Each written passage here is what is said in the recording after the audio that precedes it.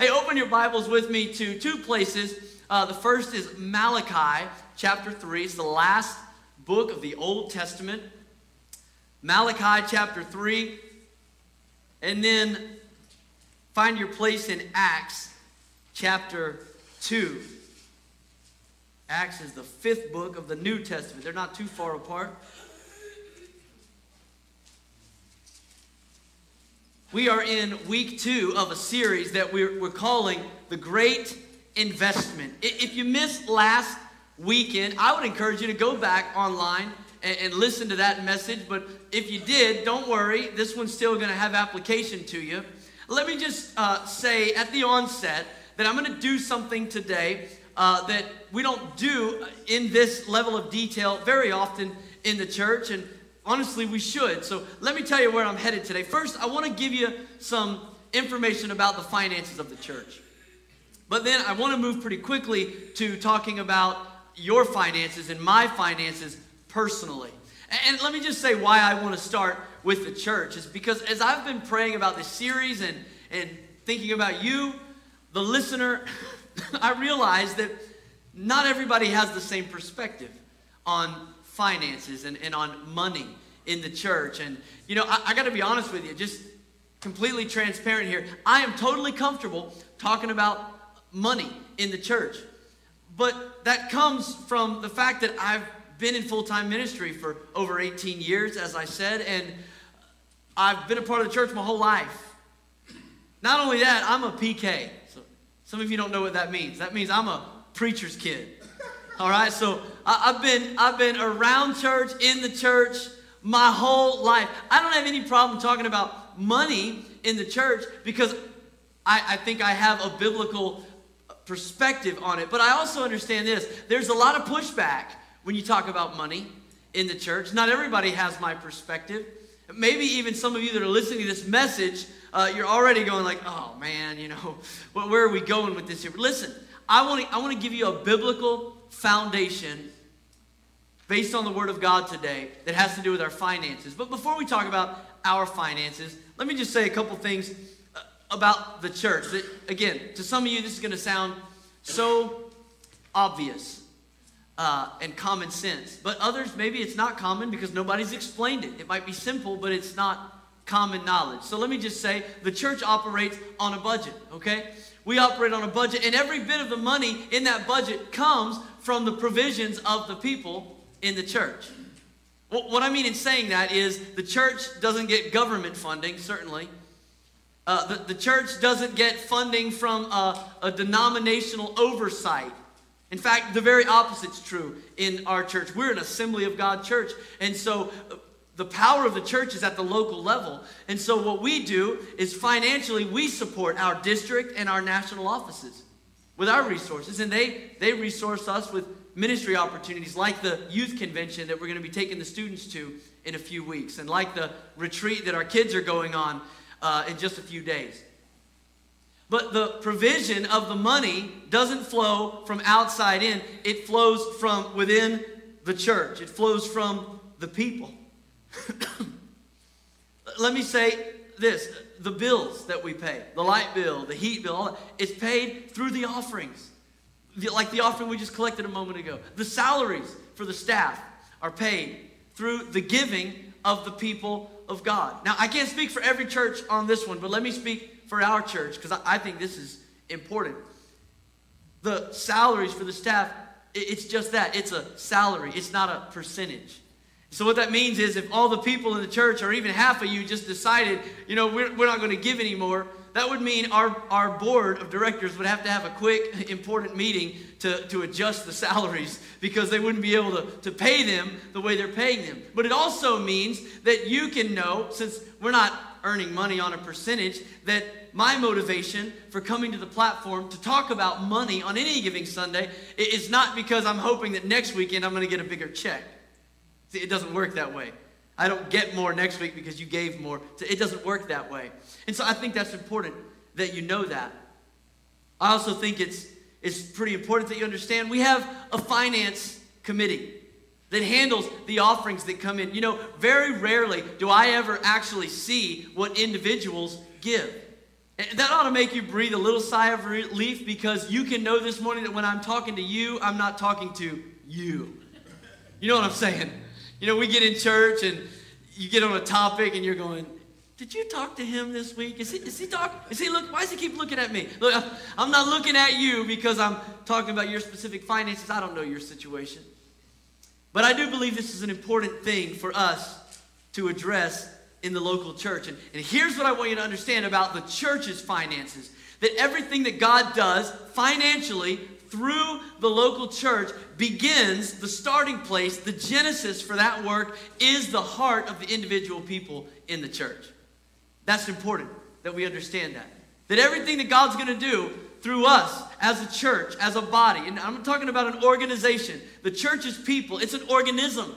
The church is people, and everything that he does through us collectively begins with what he does individually in our hearts. And so it matters, for the sake of the work that God is doing in the church, how you handle your personal finances, how I handle my personal finances. It matters because everything God wants to do through us begins with what he wants to do in me and in you. Now, I doubt that any of you lost any sleep this week worrying about the church's finances. It's your own that stresses you out, right? It's my own that stresses me out. So we're going to spend the majority of time talking about our own lives as individuals. But I want to give you this foundation. And let me say this. Everything that I'm talking about God doing through the church has always been that way from the very beginning. If you have your place there in Acts chapter 2, let me show you a couple verses, because this is the birthday of the church. It's the day of Pentecost. It's 50 days after Jesus' resurrection from the grave. He's ascended back to the right hand of the Father. The Holy Spirit is being poured out on the church on the day of Pentecost. Acts chapter 2, verse 4. And in this moment, there's manifestations of the Spirit's power. Some of them are visual. It says that they witnessed in that moment like fire, tongues of fire came down and sat upon everyone's head. There was audible witnesses. They heard the sound of a mighty rushing wind.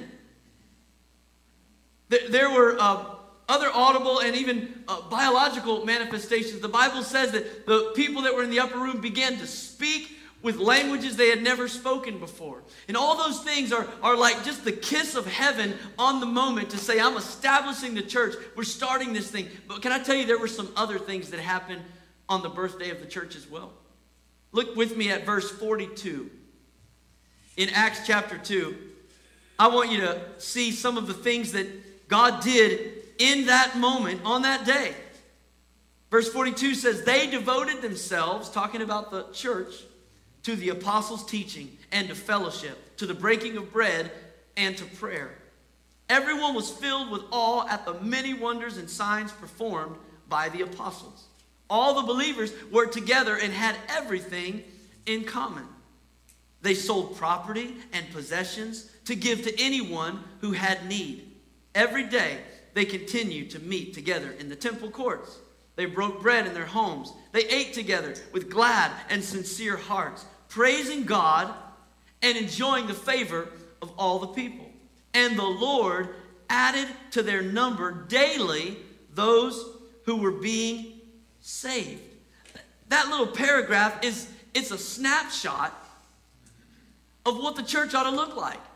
We're still a Book of Acts church. We're still a Pentecostal church. Jesus only started one church. This is it. And we're looking at the blueprint that the people began to come together because of what God was doing individually in their heart.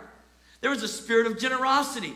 People began to sell possessions and they shared things. And the Spirit of God was witnessing there as they ate together and fellowshiped together and studied the Word of God together. Miracles and signs began to be performed. But it all begins in verse 42, the first verse I read. It all begins with these words. They devoted themselves.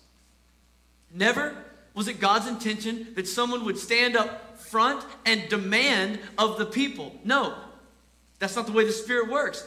The way the Spirit works is He does a work in you. And in you, and in you, and in me. And we devote ourselves to fully be committed. And as we do that, and as all the life of the church begins to grow out of the work God's doing in each individual heart, we see the Lord added daily to their number, those who were being saved. So if everything that God does through the church begins with what God is doing in the individual's heart, then the question that begs to be answered is, what does God want to do in our individual hearts? And that's where I want to spend the majority of our time today in the Word. And let me just say at the onset, if you're a note taker, you can start here. The starting place of obedience with our money is tithing. Now, I want to speak to that today. Last week I said this: God's provision always is tied to God's purpose. So God has things he wants to do, and his provision is always tied to that purpose. He told Abraham, I've blessed you to be a blessing. We also said last week that every promise from God comes with a premise. In other words, for everything that God says he will do, there's something he requires of you. And the Bible is full of promises that God has made about our finances, about how God can meet our needs, about how God can supply. I could just preach you happy today, honestly, if I just talked about the promises. The Bible's chock full of promises from God about our finances. But every promise has a premise. And I want to just take you to one of them. It's in Malachi chapter 3. And I want you to see what God says he will do, his promise to the people, and what he asks of us individually. Matthew chapter 3, verse 10. Verse 10, it says, bring the whole tithe into the storehouse, that there may be food in my house. Test me in this, says the Lord Almighty, and see if I will not throw open the floodgates of heaven and pour out so much blessing that there will not be room enough to store it. I will prevent pests from devouring your crops, and the vines in your fields will not drop their fruit before it is ripe, says the Lord Almighty. Now, remember, this is an agrarian culture here. And so if you're not a farmer, you need to kind of apply that to your own resources. So you're not praying that God doesn't cause the fruit to drop off the vine prematurely or the crops to fail. But you understand, he's talking about your provision. And God blesses our faithfulness in two ways, it says. Two ways. One is, I will pour out. In fact, he said, test me in this. God doesn't say test me too often. He says, test me in this, and see if I will not pour out blessing on your life. That's the way that God wants to bless you. He wants to pour out resources and blessing on your life. The second way is he says, I will prevent pests from devouring your crops. I'll prevent it. So the promise is this: I'm going to pour out and I'm going to prevent. How many of you know we need God's abundant blessing in our lives? We need him to pour out blessing upon us. We just prayed earlier in this service for miracles. Let me tell you what you've probably already figured out. I can't give you a miracle. If I could, I would. We need God to pour out what we don't have. We need his resources. And he says, this is one of the blessings I have for you. I'm going to pour out. But can I tell you, he's also working on the other end of the story. The Bible says that he will prevent. We need God's preventative blessings as well. It's not just, God, what can you give me? It's, God, what can you keep me from? I mean, we saw the news this week as another tragedy unfolds on the front pages of students being massacred in the halls of their schools. And when I see stuff like that, I cling tighter to the promises of God. Because I recognize in that moment that there's nothing that those parents could have done to protect their kids. And I'm no different. I'm not going to crawl under a rock somewhere and live by fear. No, I'm going to double down on the promises of God and say, God, I need you to prevent destruction in my family. I need you to bless my family. I need you to keep my children under the shelter of the Most High. I need his preventative blessing. But every promise has a premise. And the premise is found in the first verse that we read there, verse 10. He says, bring the whole tithe into the storehouse, that there may be food in my house. There's a testimony that's attached to this promise. It says in verse 12, then all the nations will call you blessed, for yours will be a delightful land, says the Lord Almighty.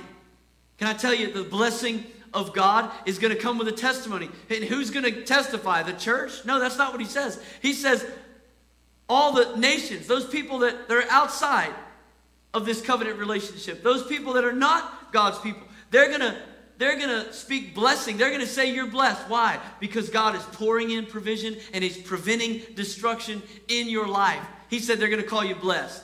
Now, he didn't say they're going to call you wealthy. Amen. He didn't say they're going to call you rich. It's not what he's talking about. We're talking about the favor of God being on your life. Now I want to talk about this word here that we've looked at a couple times already, tithing. It's not an unfamiliar word to you if you're a part of the church, but I want to give you some biblical foundation here because, again, you may be a person, you say, man, I've been just, it's so habitual for me. I give to God first. I've done it for years. And others for you, you would push back from that skeptically. And I want to just get you to not lean into me today. I want to just lean with you into what the word says. First of all, I want you to know tithing is God's will for you. I truly believe that. And I'm going to explain why. First of all, tithing is taught clearly in the law. In fact, there's no skeptics out there that would argue that point. You can see it clearly in Scripture. Tithing is taught. We read it in Malachi. Let me give you one more verse. Leviticus chapter 27, verse 30 says, a tithe of everything from the land, whether grain from the soil or fruit from the trees, belongs to the Lord. It is holy to the Lord. Now let me just play devil's advocate for just a moment. There's a lot of people that would say this about the tithe. They would say, yeah, but that's Old Testament law. What you just read, it's in the Bible, but it's Old Testament law, and we don't live under the Old Testament law anymore. We have a new covenant with Jesus, and so that doesn't apply to our lives. And for those that would say that, and maybe you've heard that before, and you've taken that line maybe yourself. Let me just walk you through the word this morning for a few moments about this. To those that would say tithing's not for today, I would say, first of all, that tithing predates the law. So if we're talking new covenant, old covenant, when you talk about the law, we're talking about the commandments that God gave to Moses. As he went up onto Mount Sinai, God spoke to him. He established a law. He established order for this community of faith that Moses was leading towards the promised land. But God's command about tithing goes way beyond that. In fact, Hebrews chapter 7, New Testament, tells a story about Abraham. That you may know Abraham is called the father of our faith. He lived way before Moses and the law. Hebrews 7 tells us a story that happened in the life of Abraham way back in Genesis chapter 14, first book of the Bible. In Genesis 14, the Bible describes a scene where Abraham goes out to war and he takes the spoils, the plunder from all of the enemies. And so he's grown wealthy because of winning this victory. And then the Bible says that he brought a tithe to Melchizedek. Now Melchizedek comes on the scene in Genesis 14, and he's described as the king of righteousness and the king of peace. There's no record of his lineage. He has no beginning and no end. He is a type of Christ in the Old Testament. Now I'm going to tell you why that story is important and why it should matter to us living in the new covenant today. Because one, it communicates that the tithe was established through the father of our faith, Abraham, way before the old covenant. So if it's a new or old covenant thing, that's not really a part of the conversation anymore. But even more significantly, I believe, is that Hebrews tells us that Jesus, our Savior, is a high priest in the order of Melchizedek.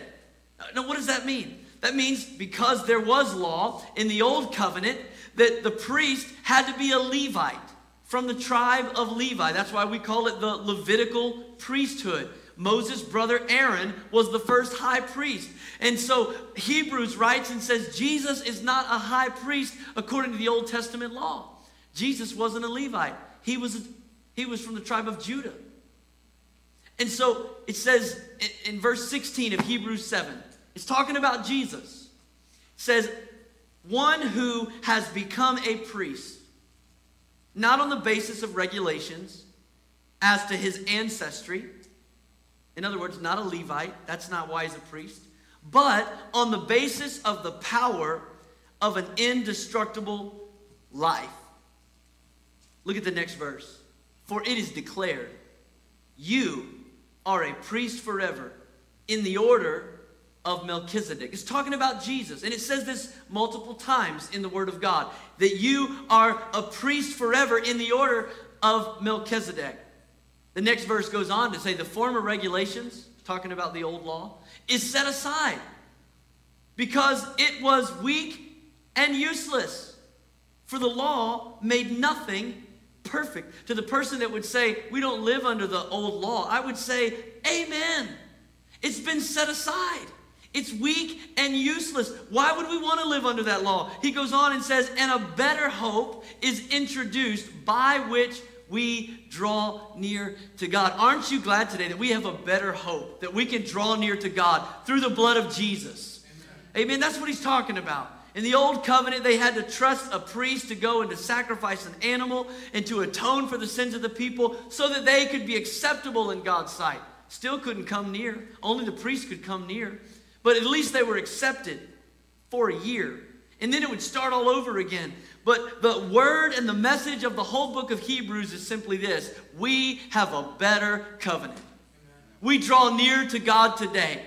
Through worship, through the blood of Jesus, we have access to come into his very presence. Now, let me tell you what all this says. First of all, it means we have a better covenant. It means we're better off with Christ as our Savior and the cross behind us instead of before us. But it also says this. It communicates to us that the tithe is a part of the new covenant in Christ, because the tithe was not established in the old covenant priesthood. It was established under the priesthood of Melchizedek. Hebrews 5, Hebrews 7, they both emphasize that Jesus is a priest forever in this order. Secondly, let me just tell you, if there's pushback about what does the Bible say about tithe, let's ask the question, what does Jesus say about tithe? He's the way, the truth, and the life. Jesus said we should tithe. In Matthew chapter 23, verse 23, he's dealing with the religious people of the day who, though they were in the New Testament, they were living in the Old Covenant. They still felt like following all these rules and rituals was the way to get favor with God.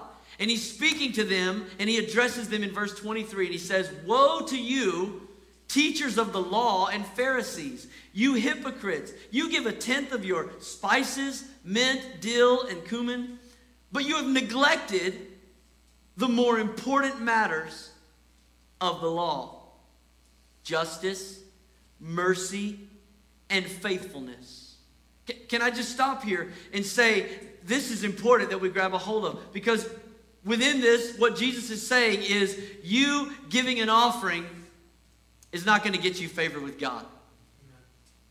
Don't make the mistake of thinking, I don't really have to serve God. I don't have to give my life to God. I don't really have to follow God in all my ways. I just need to faithfully support the church. I mean, that's what this is about today, right? We're going to just try to encourage everybody to support the church. Wrong.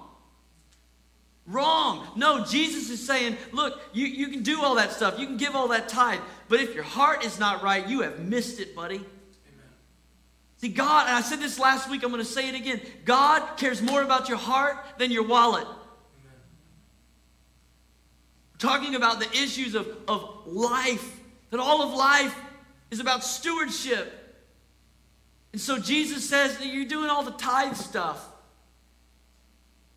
But if you're not loving justice and mercy and faithfulness. And then here's what he says at the end of that verse. You should have practiced the latter, justice, mercy, faithfulness, without neglecting the former, the tithe.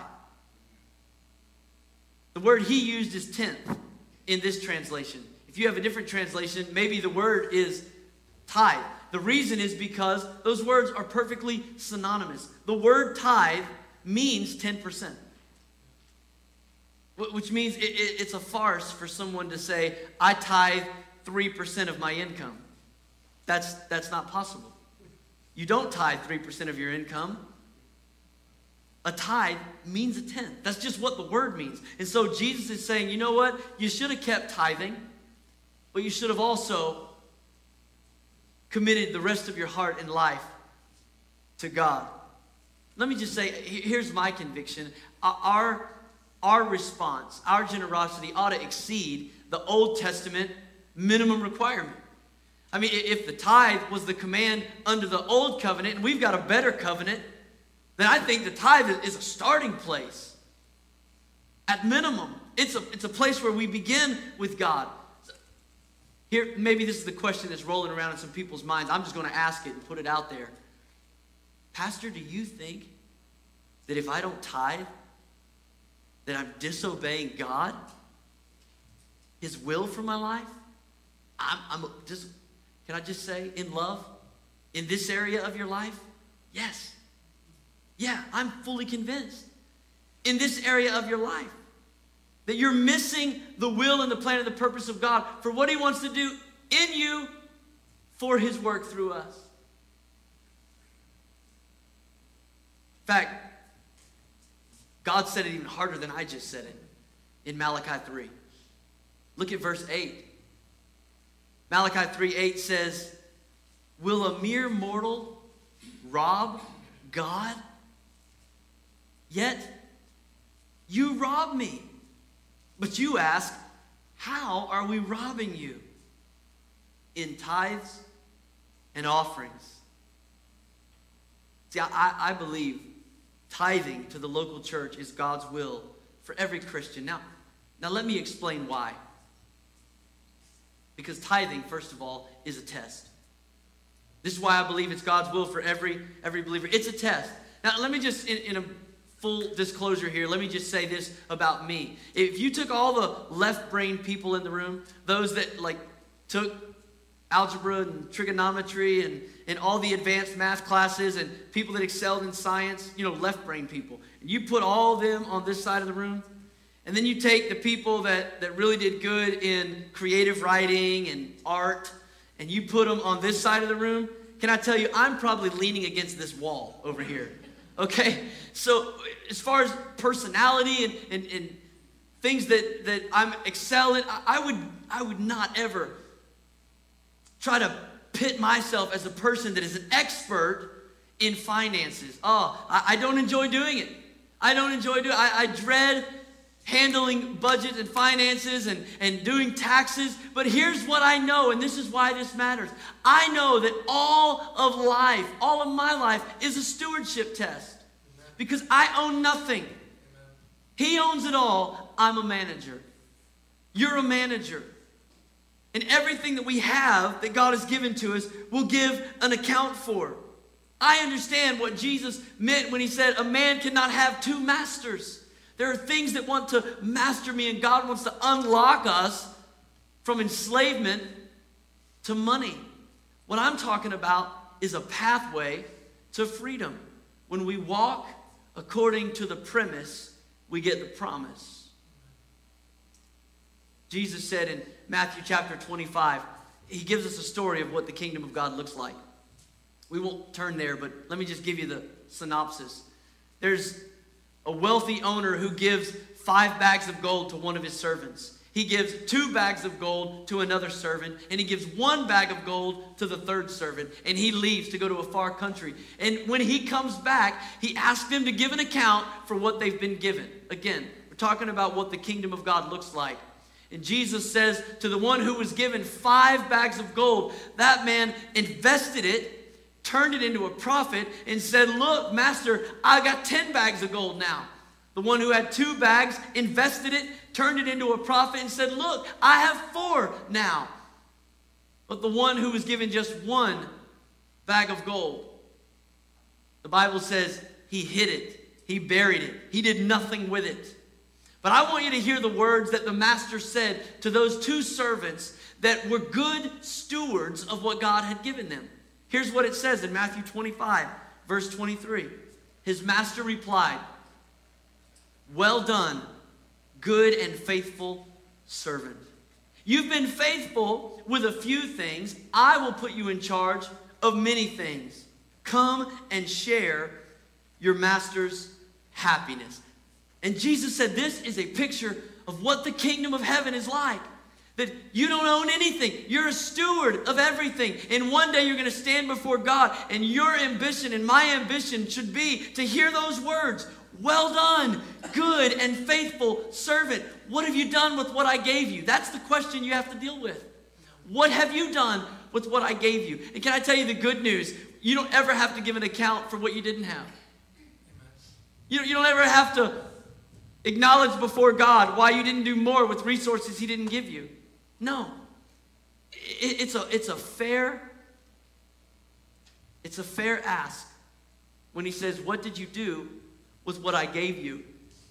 The Bible says in Psalm 24:1, the earth is the Lord's and everything in it, the world and all who live in it.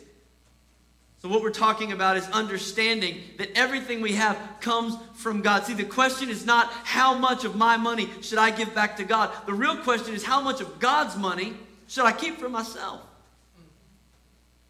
When I understand that everything is his, Haggai 2:8 says, the silver is mine and the gold is mine, declares the Lord Almighty. Let me give you another principle here of why we ought to be committed to tithing.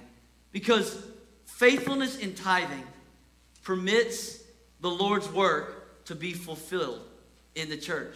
As I said in the beginning, everything God wants to do through the local church begins through the individual believer. And so when we commit to tithe, we are making possible God's will through the church. That's why Malachi 3:10, the verse we read at the beginning, says, bring the whole tithe into the storehouse so that there may be food in my house. In other words, we need to resource the work of God. That's the purpose of tithing. I read a stat this week. It was fascinating to me.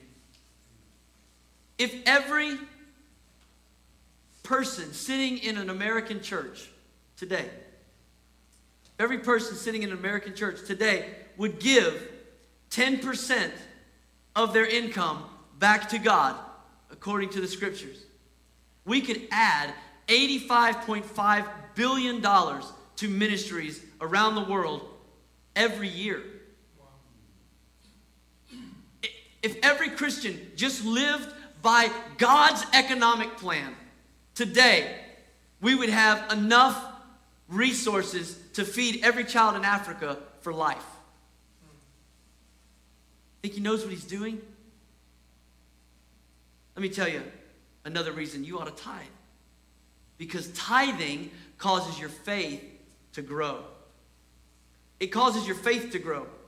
See, the Bible says in Matthew 6:21, where your treasure is, there your heart will be also. Where your treasure is, there your heart will be also. See, here's the reality. You can be insincere in worship and you can fake it.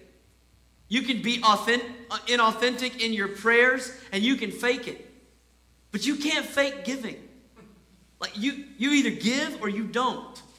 And so giving is a great indication of our heart. That's why Jesus said where your treasure is, what you invest in the most, what matters the most, that is what's in your heart.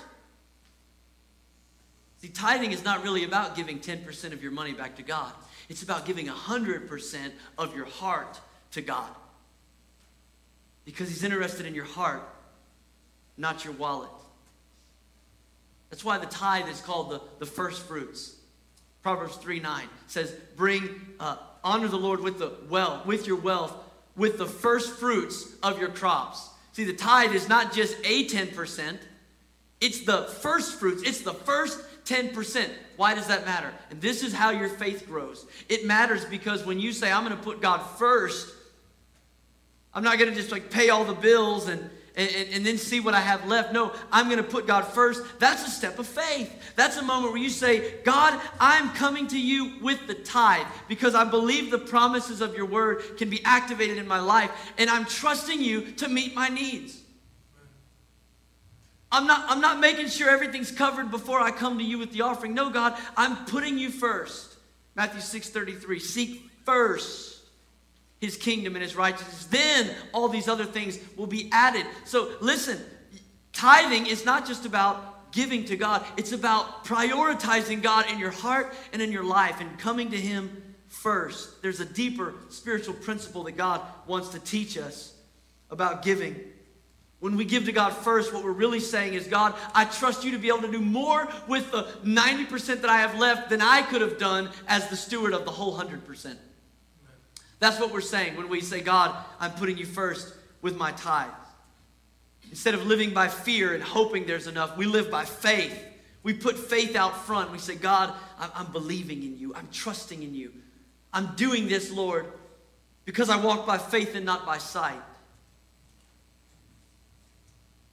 And again, it's a walk of obedience. Now let me give you something really practical that you can take with you, because this message, it needs to be able to flesh out in your life. I want to say some things here at the conclusion of this message that, well, some of this I don't think I've ever heard said in church before. Not saying it hasn't been. I just don't know that I've heard this said before. But I think this is important. Let me give you some practical suggestions for beginning to tithe or to increase your giving beyond the tithe. First of all, just settle the matter in your heart. I mean, just settle the matter. There's always going to be skeptics. There's always going to be opinions. There's always going to be people that are going to talk to you. You just make up your mind. This is a spiritual discipline, and discipline means discipline. You just got to make up your mind and say, I'm going to do this. This is not emotion-based. It's not feeling-based. This is just me making up my mind to allow God to establish my life around the pattern of his word. Understand this too, that because tithe means 10%, never let anyone or the devil or yourself disqualify your gift, saying it's too small or that it's too large. Because it's an even standard. At 10%, it grows or decreases according to your resources that God has given you. That's why he asked for a tithe and not a specific amount. You know, I read a story years ago about Jack Hayford. He's an incredible pastor of pastors.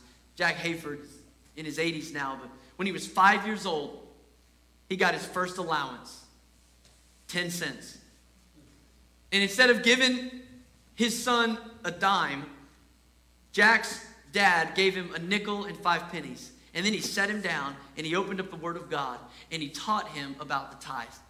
He taught him what the Lord requires, and he talked about the spiritual disciplines of tithing. And Jack took 1 penny out of his 10 cents to take to church with him so that he could tithe. Years later, Jack Hayford told the story that he remembers in his marriage, as you know, he was in the ministry for several years, and he remembers the first time that he ever received a paycheck of over $1,000. And he goes to write his tithe check, and he realizes for the first time in his life, this tithe is going to be a 3-digit number. And in that moment, he just said under his breath, wow, God, that's a lot of money. And no sooner did he say it, he heard the Spirit speak to him, Jack, it's still 1 penny out of every dime. And it just settled it in his heart that for the rest of his life, he would go on to continue to just trust God in the area of his finances and to put God first in the tithe. Let me say some practical things to you about this. First of all, there's no good time to start tithing. If you're feeling that way, let me just affirm you in that feeling. Probably you felt the same way about having children though, right? Like you're never ready. Amen. There's no good time to start tithing. Just settle it in your heart and trust God. Now let me say this. Tithing is a principle of financial stewardship. It's a principle of financial stewardship, which means just figure out what 10% of your gross income is, of all that God blesses you with, all that comes to you, and then just make out the check or fill out the online giving, or however you do it, but just make up your mind to do it. But understand this, and please hear this. I don't hear this said in the church too often, but tithing is not going to fix all your money problems. Tithing is step one of financial stewardship. What I mean is, there are people that not only do they not know where the first 10% goes, they don't know where their money goes. And maybe you've even said that. What happened to the money? I don't know where my money went. Tithing is step one of telling your money where to go. When I tithe, I'm saying, you know what? Here's how much money I have. I'm taking the first 10% and I am giving it to God. I'm going to honor His word. I'm going to trust His promises for my life. But listen, tithing the first 10% does not make up for stupidity with the other 90%. Okay? I've heard preachers say before to people, look, if you don't have the money to give, just, put it on a credit card and trust God by faith. Can I tell you, that is the dumbest advice you could ever give somebody. Are we talking about financial stewardship? I mean, that's the dumbest advice, to say, look, if you can't afford to give, just give somebody else's money that you don't own anyway. And think that God is going to honor that. Now listen, I know there's some people that they do use a credit card to pay their tithe, and maybe you pay off the balance every month and you're getting cash back or kickback incentives, free tickets. Hey, work the system by all means. But don't spend money you don't have and ask God to honor that. Talking about God establishing every area of our life. And when we say, God, I'm going to tithe, we're taking the first step of saying, okay, God, I'm going to honor you with my finances. But after you've decided where that 10% is going to go, keep the pencil in your hand and figure out where the other 90% is going to go. Figure out where it's going. The Bible says in Proverbs chapter 22, verse 6. You've probably heard this verse quoted in church a bunch. It says, start a child off in the way they should go. And when they are old, they will not turn from it. Isn't that a great verse?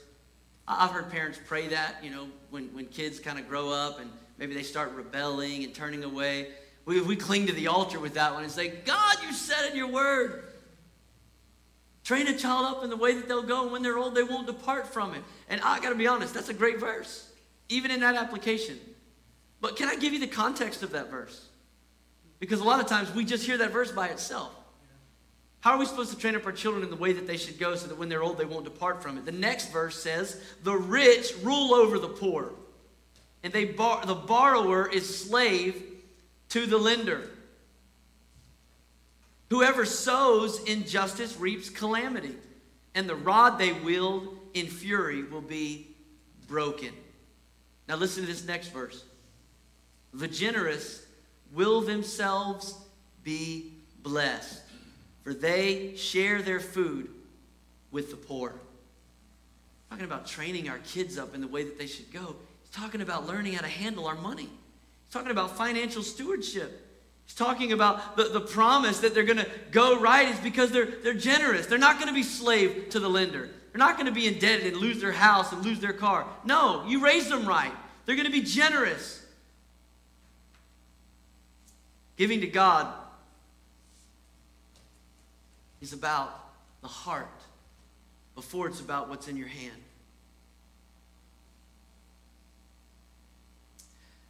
I want to pray for you today. And I want to just encourage you. As you're hearing this message today, know this. Whether it has to do with your finances, whether it has to do with developing the spiritual discipline of Bible study and prayer and devotion, whatever it is, know this. Whenever you take a step of intentionality towards God's best for your life, the enemy hates that. So let me just go ahead and give you the spoiler. You can expect the enemy to get mad and come against you when you make up your mind to steward your resources along with all of your life towards the plan and purpose of God. He will come against you.